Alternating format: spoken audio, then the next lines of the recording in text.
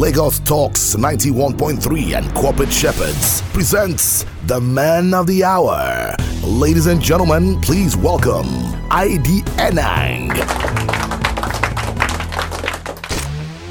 This is Navigate with ID Enang. This is Navigate with ID, brought to you by Corporate Shepherds. Welcome, my dear friends, to Navigate with ID Enang. It's such an honor and privilege to be here. I'm so excited to welcome you to the Business School on Radio. And if this is your first time of tuning in, I bet you've missed so much all the while. But hey, there's always a first time. Here we tend to get ourselves very educated, informed, and also going through some practical learnings on how to make the best of our businesses, get enlightened, and at the best moments of our time, we can be very, very productive always and impact society, impact our families, impact ourselves. And guess what? You just make the world a better place to live in. The last episode, I hope you had a great time with my colleagues. But for us, we had a more intense conversation around loans that led us also to look at insurance. And overarching piece is about value creation. I bet you a lot of you didn't understand that when you look at a form of value, that loan or loans can be a form of value. That we discussed in tandem with the fact that insurance also is a form of value. As a matter of fact, one of my very close friends and sister said to me, it sounded as if you were given a brief by the banks and the insurance companies, to really sell the entire piece to us. But I said, no, my duty is to educate. My duty is to bring people to a point of understanding. And in doing that, I keep that on the threshold and the front burner. So friends, if you're just joining, I bid you welcome. That's the intro. And for you that have been regular listeners, welcome to your Business School on Radio. As you know, we've been looking at the subject of value creation and the different forms of value. We've exercised so many things out of our minds, and in the place of that, gotten new learnings around forms of value. Today, I'm going to take a slightly different slant within the same caption areas, but looking at words and forms of value you and I typically would not look at as real. One form of value that I would like to bring to the table is the word option. An option is a form of value. Do you believe that? Yes, it is. I'll tell you, and I'll let you know in a short while. An option is the ability to take a predefined action for a fixed period of time in exchange for a fee. Most people think of options as financial securities, but they are all around us. Movie or concert tickets, coupons, retainers, licensing rights are all examples of options. Do you know that? Now, in exchange for a fee, the purchaser has the right to take some specific action, and that is attend the show, purchase an asset, or buy financial security at a particular price before the deadline. So in order to provide value via options, you must, number one, identify some action people might want to take in the future. So you are sitting right now and taking a peep into the future. You can actually presume and get yourself into a space where you speculate what people might want to take in the future. Number two, you can offer potential buyers the right to take that action before a specified deadline.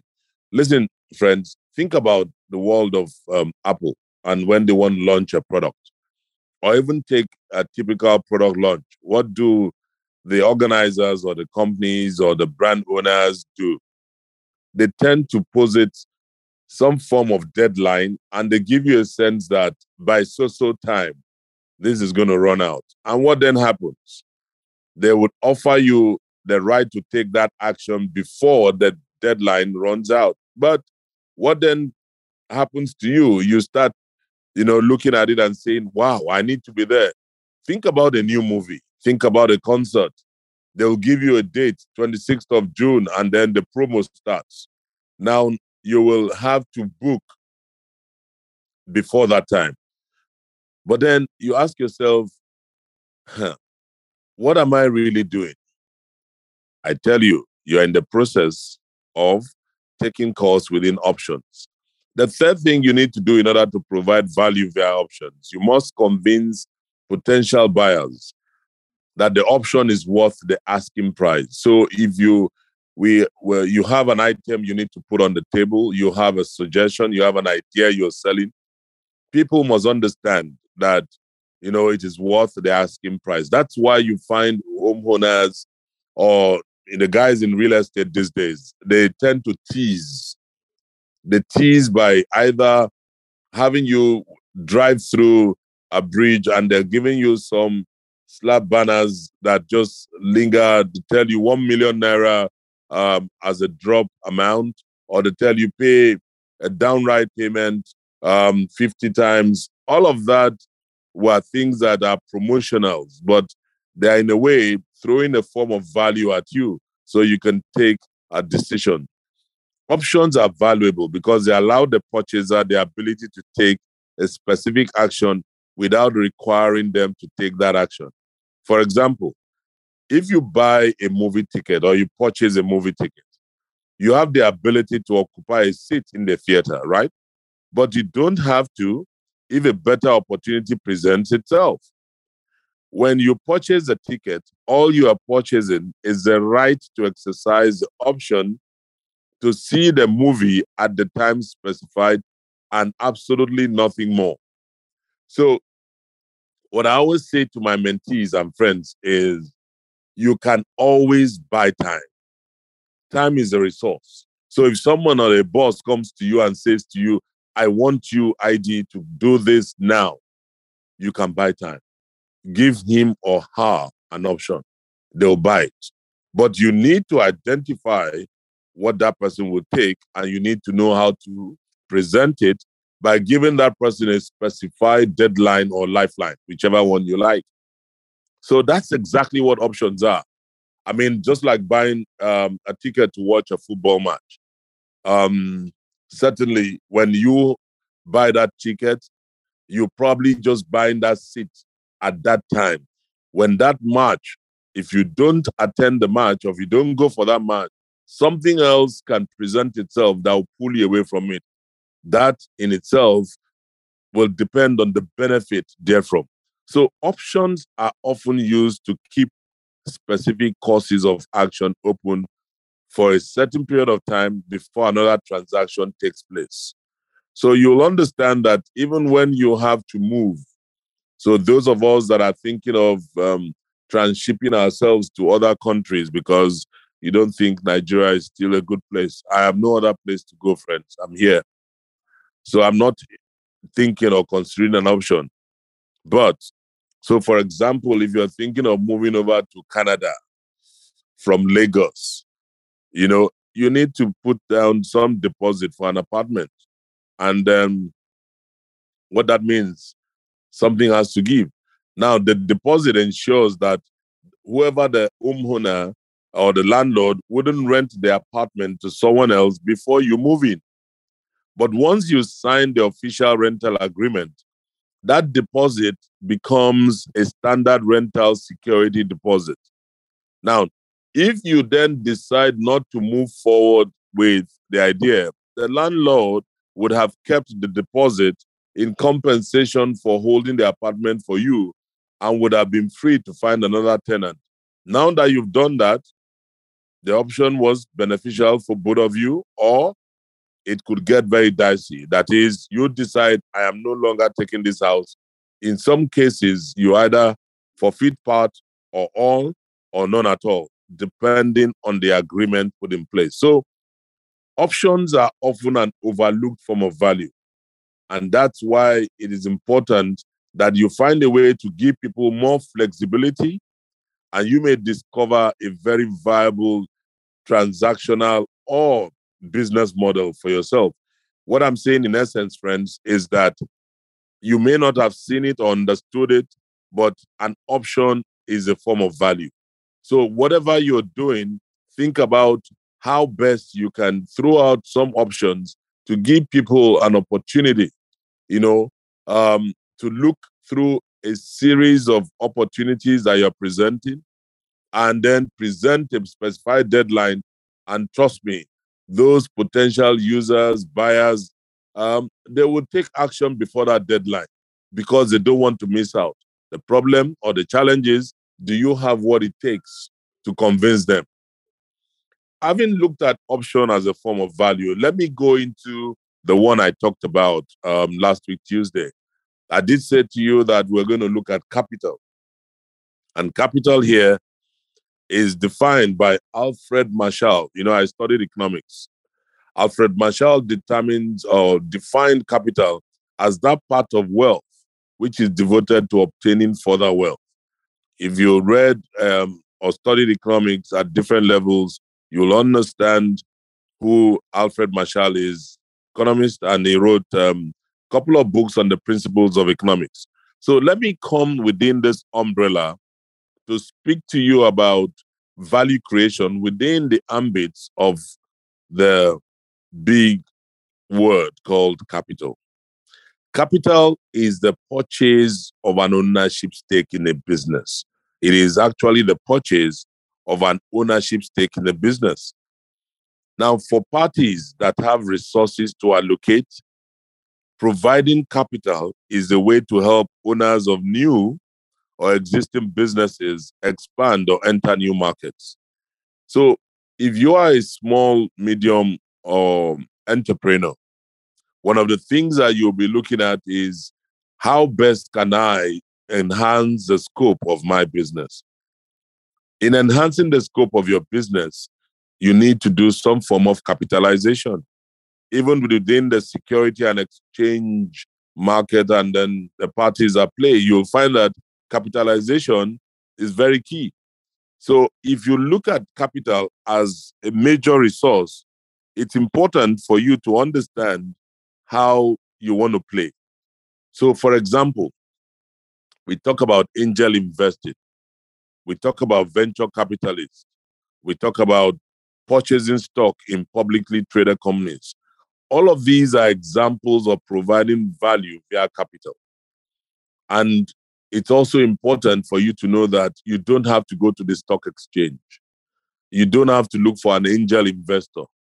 You could just have your friend or partner invest in your business. But that means that you guys must be so tight enough that you must sign the woolly lines. I am not a party to what you're going to do as a big form of business where there is some investment of capital and you say you're doing it on a paddy basis. No, you guys need to sign the dotted lines simply because posterity will require that you do the right thing. What if one of you or some do not make it, or a few pass on? What then happens? There can't be continuity, or some others will have to lose out on it. So it's important that we always keep this at the back of our minds for sustainability. Nobody is saying to you that your friend doesn't like you. Now, if it's just a small back of the hand, oh boy, give me 100K there or invest 100K in my business. I want to expand and I'll be giving you like 10,000 every month. That's an investment that person does by injecting capital. And you have, by return, decided that you're going to be paying him some form of earnings or returns every month. That's something you can do on a paddy basis. You know that subject to anything happening, your risk is just around 100,000. Can you forgo 100,000? Yes. I'm just saying to you that it's a form of value, but it can be cast in different forms. It can be cast in the way you look at it within the context of the hierarchy of funding. And I think I treated this many weeks ago when I talked about the hierarchy of funding. So in order to provide value via capital, you must, number one, have a pool of resources available to invest. So if you currently have a pool of resources with you and you want to invest it, then you'll be setting yourself into providing capital, and that's a form of value. Number two, you need to find a promising business in which you'd be willing to invest.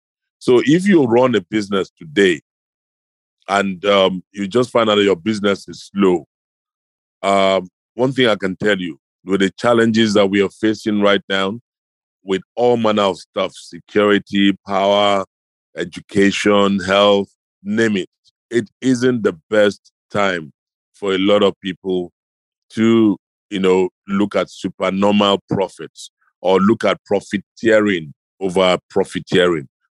It's a time for sober reflection for businesses because the costs are just going through the roof.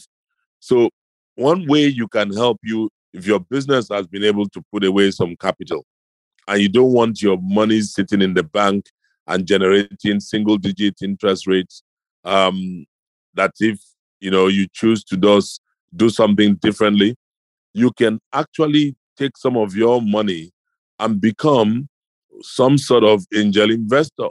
That is, you take out of this money, look at this particular opportunity, and then go in there and invest.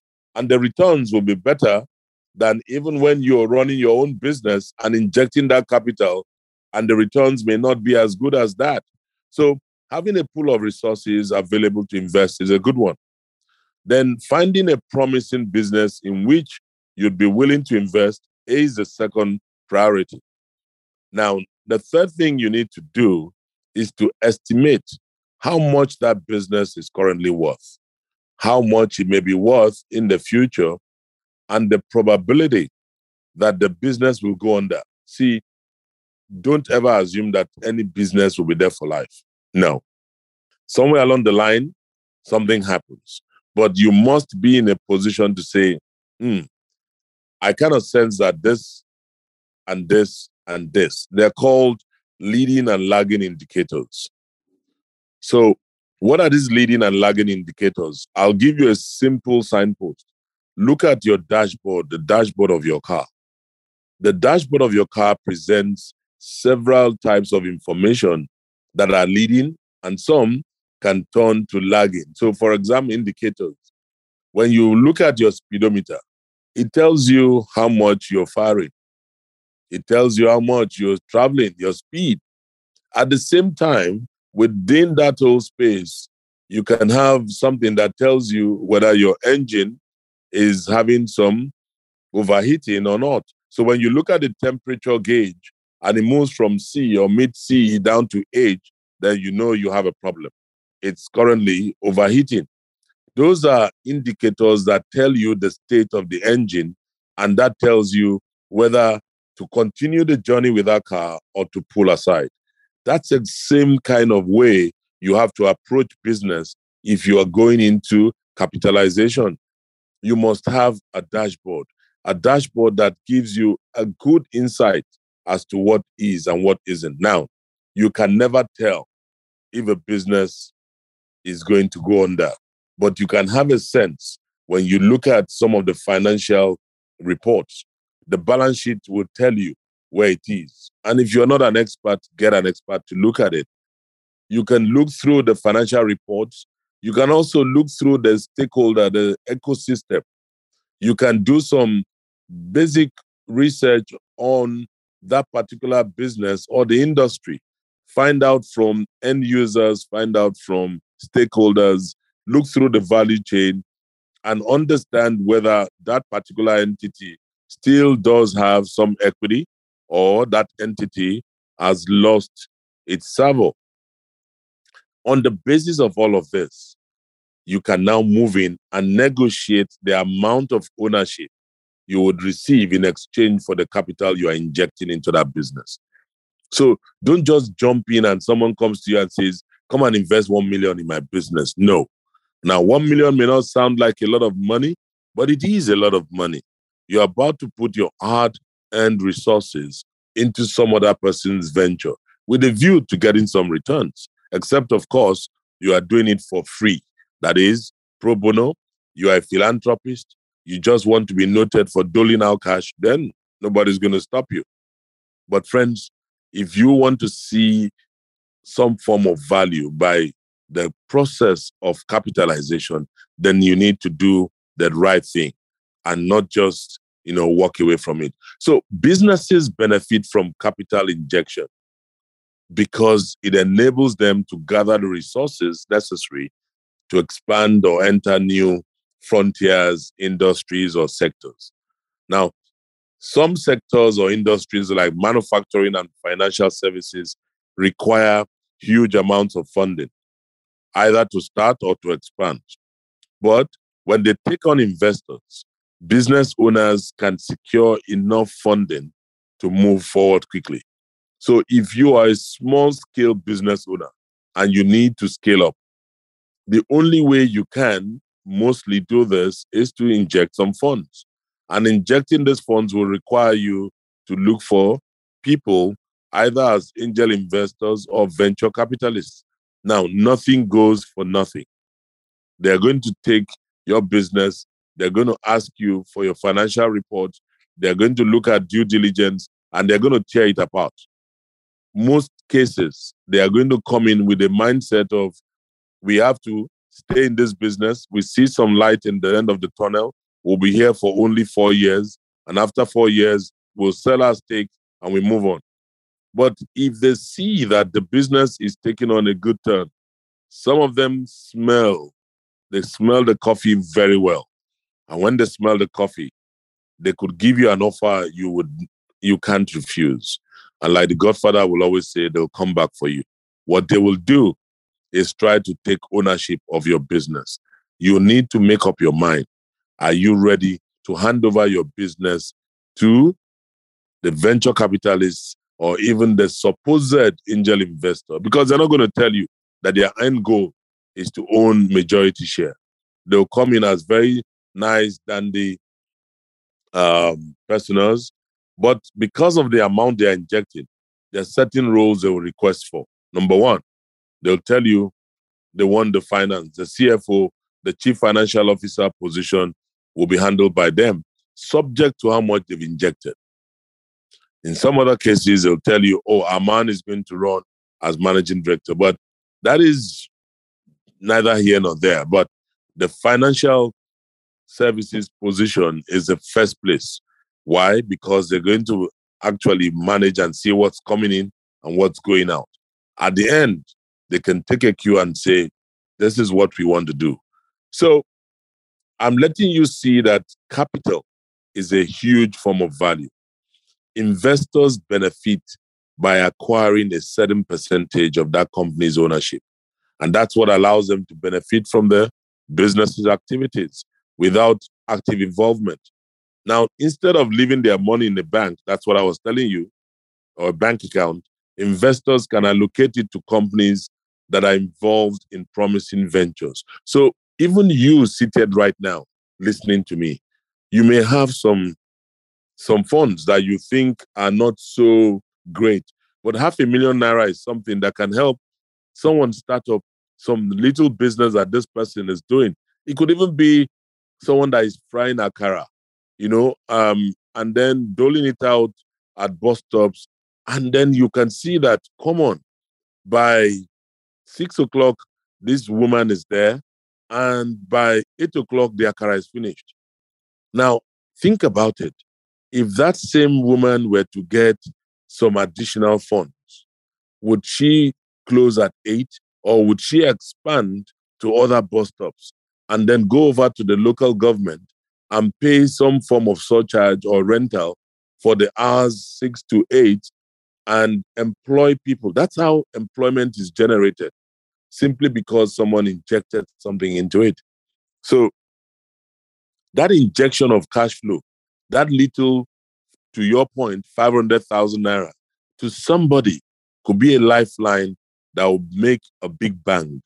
That's the same way investors come in to take a certain chunk or percentage of your company ownership.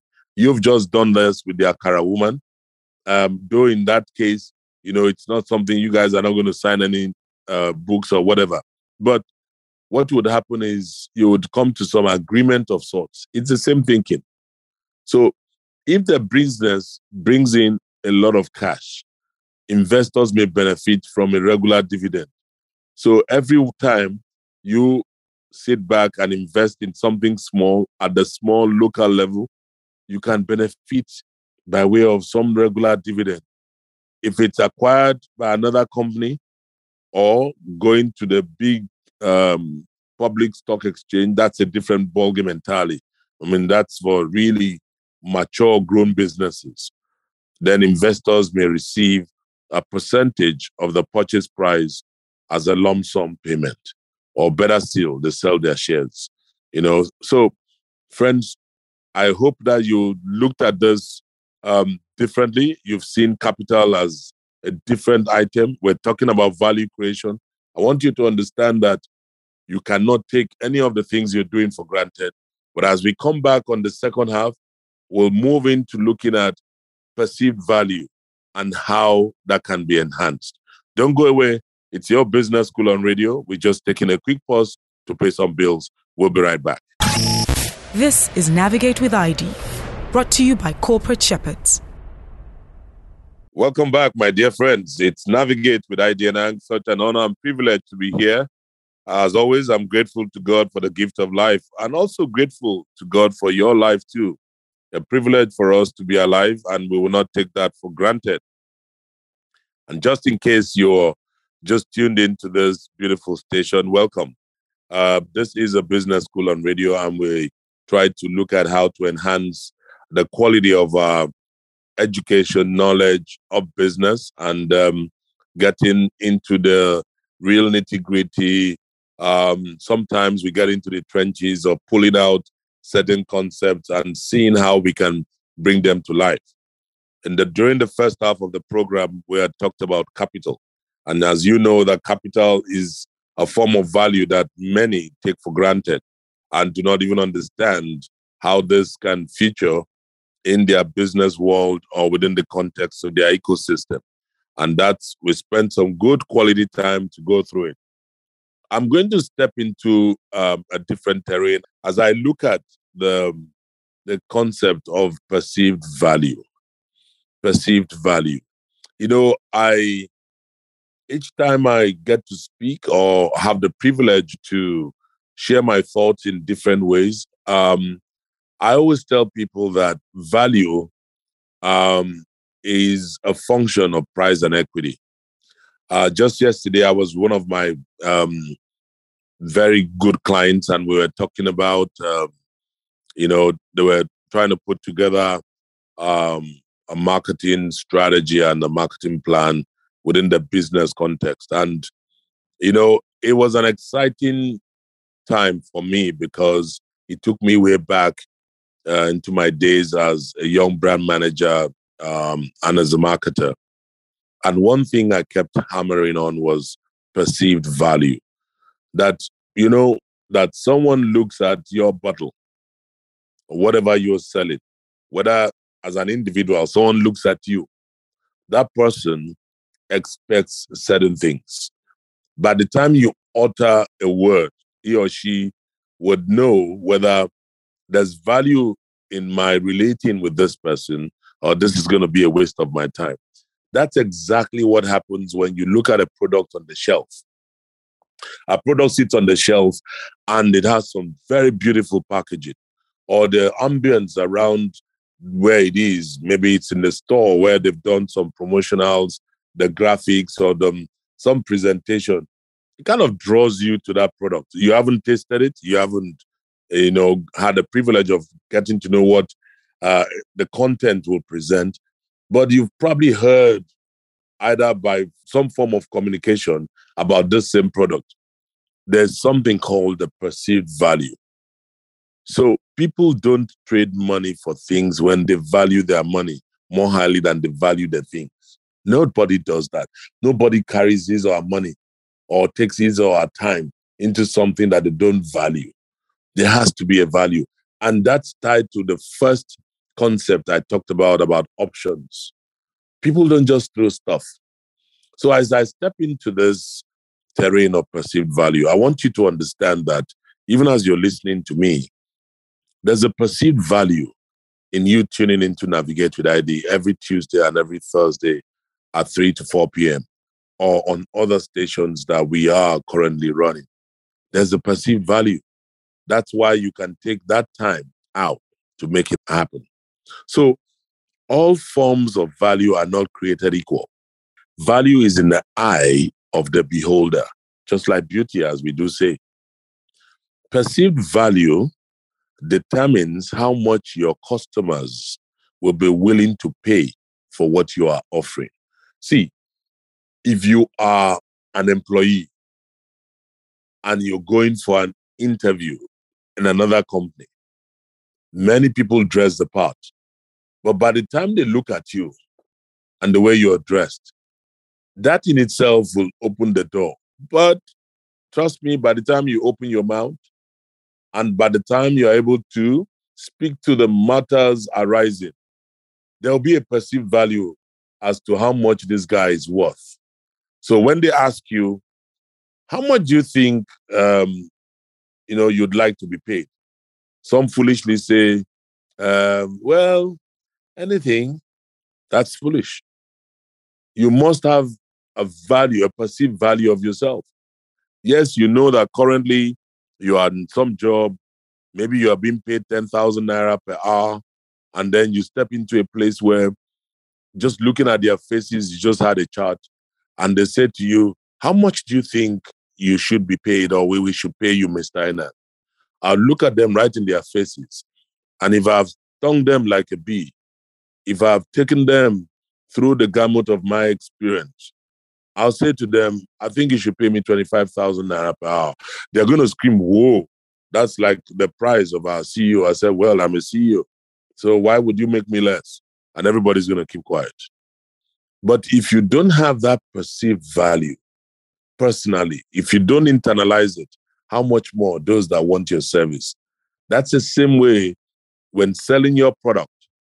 The perceived value determines how much your customers will be willing to pay for what you are offering. What are you offering?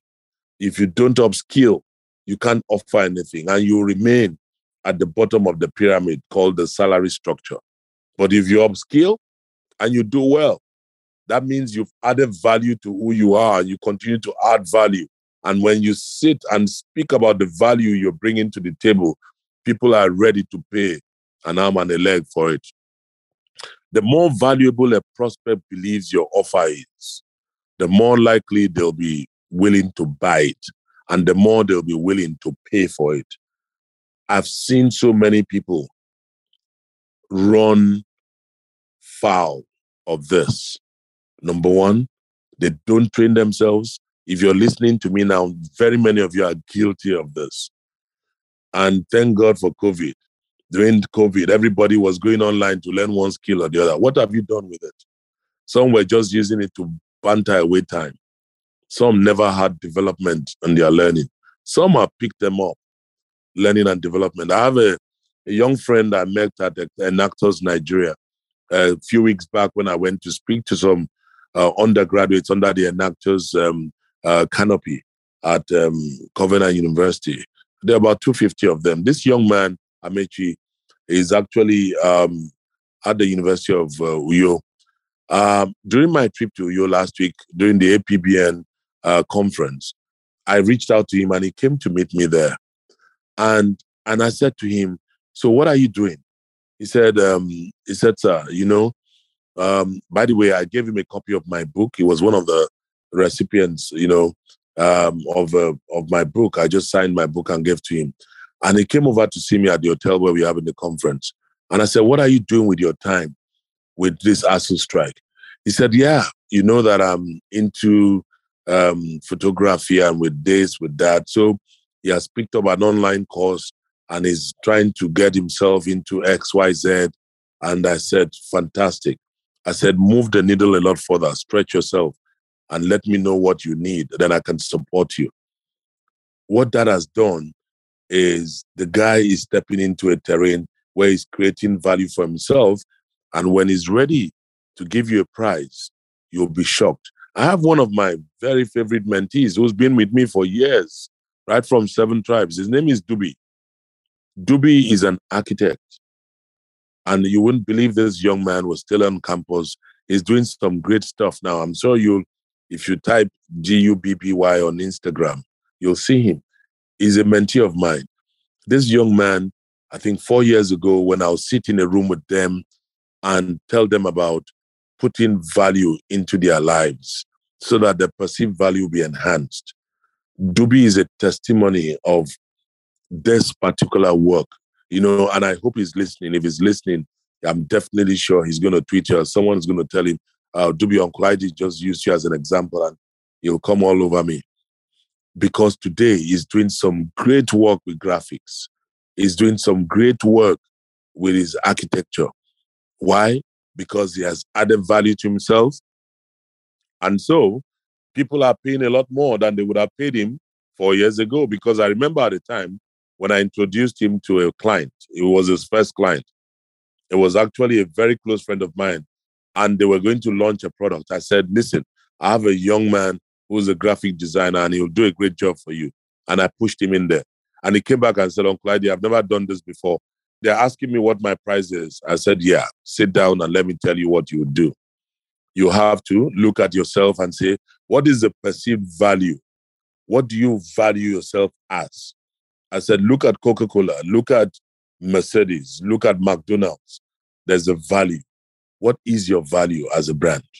So when this brand comes to you to make an offer, what do you think that offer should be? The most valuable offers do one or more of the following. Number one, they satisfy one or more of the prospect's core human drives. Number two, they offer an attractive and easy to visualize end result. So when somebody is coming to you with a valuable offer to support you or to tell you, hey, I need this kind of resource, what you need to do is visualize the end result. And the person will, he would actually salivate and say, wow, if I have this guy in my team or this lady, guess what? I'm going to win. That's what a company feels when they want to hire you.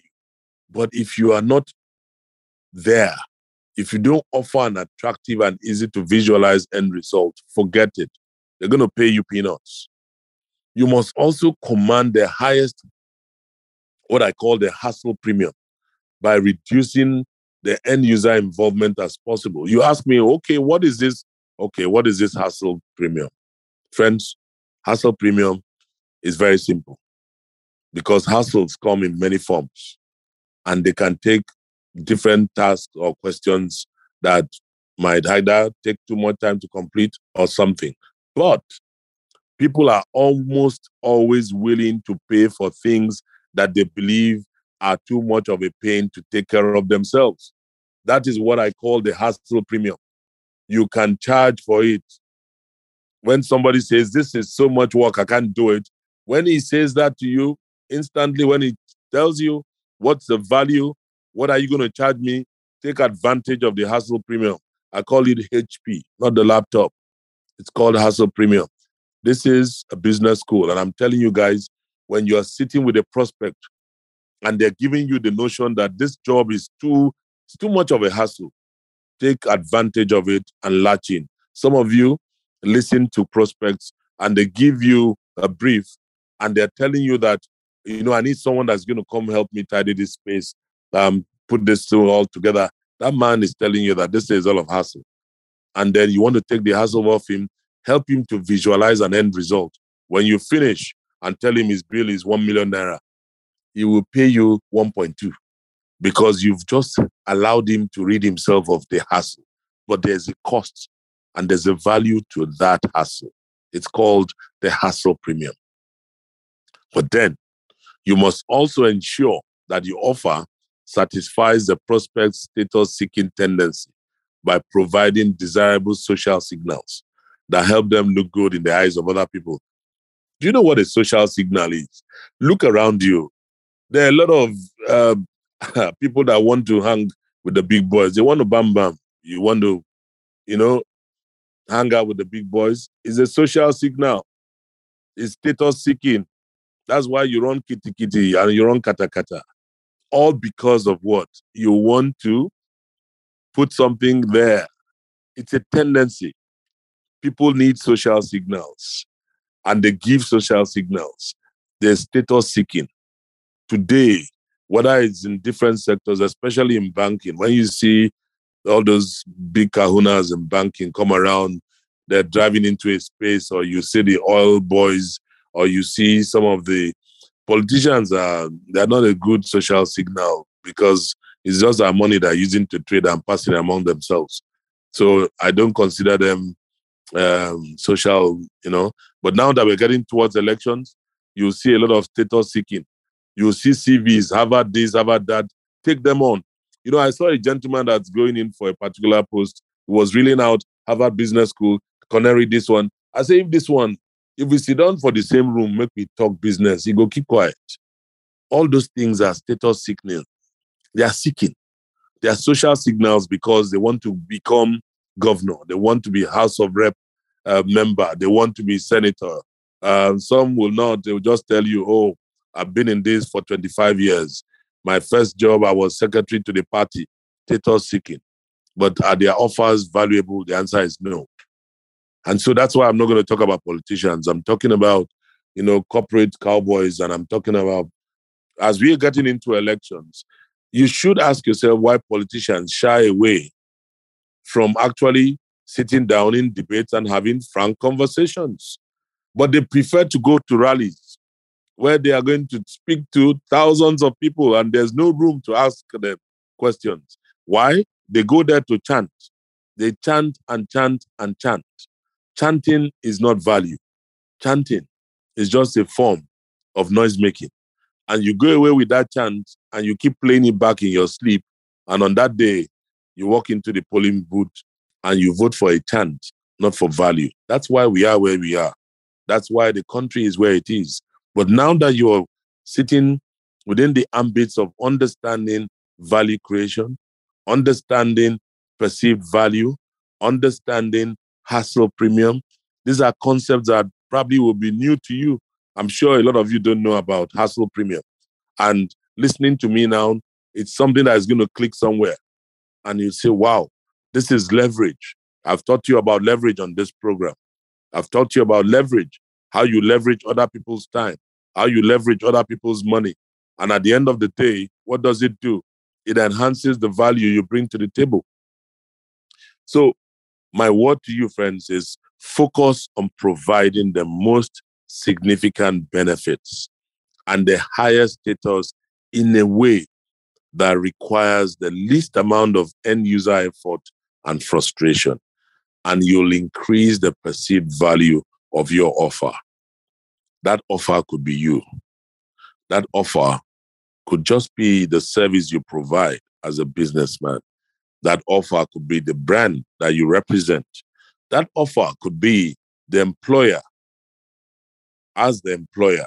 That offer to your employees could also be a taste of a place I'd like to work. Many years ago, I had nothing.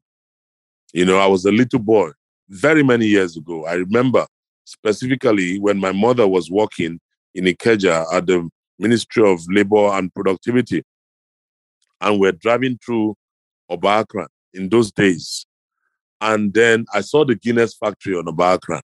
And the colors outside were very outstanding, both red and black.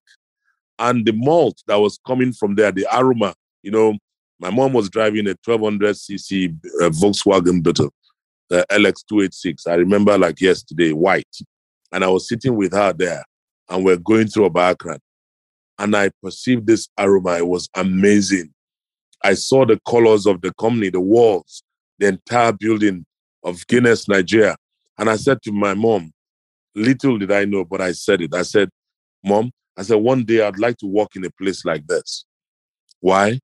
I was just a little boy, but I perceived the aroma of malt, the product coming out of whatever they were brewing.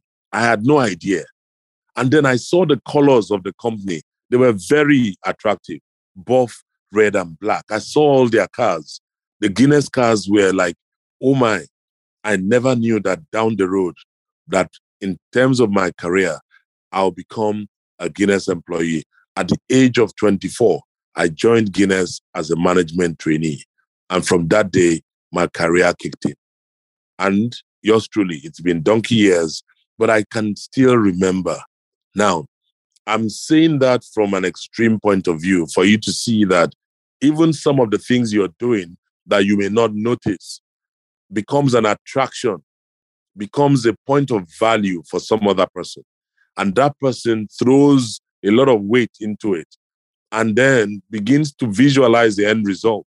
That was how I visualized my end result as an 8-year-old boy, not knowing that someday I'll end up working at Guinness Nigeria and I'll end up becoming, a brand manager for Sat-Tembra. I didn't know. I can give you another story and tell you about how an offer. I watched Coca-Cola, 1994. Then I was at Guinness. I was brand manager. I was doing well at Guinness. And then I watched how Coca-Cola activated the Cup of Nations with the Always campaign. And I sat back and I said, as a marketing person, I'd really love to work for a company like this. This brand is awesome. And that was it. Guess what? 3 years after, I was brand manager for Coca-Cola. And Coke just invited me for a chat simply because of something I did on the way. Why? It was my scene, the way they launched the Always campaign. And if you remember that campaign, it was loaded. They used the Africa Cup of Nations to launch it. And it was on every media, every medium. And there you had, wherever there's a pool, there's always a flood. And then Coca-Cola. Now, I'm giving free ads to Coke. It's my own way to give back. The company Guinness, the company Coke, we were part of, the foundations that built this building by the grace of God. So whether you like it or not, friends, value creation is something that would outlive you. And it comes when you have an understanding of a perceived value. Just like I said, when we started, it's all about options.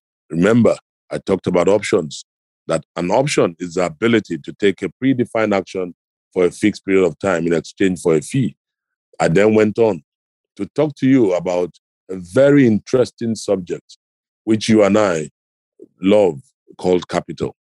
And finally, just talk to you about perceived value, because all forms of value are not created equal.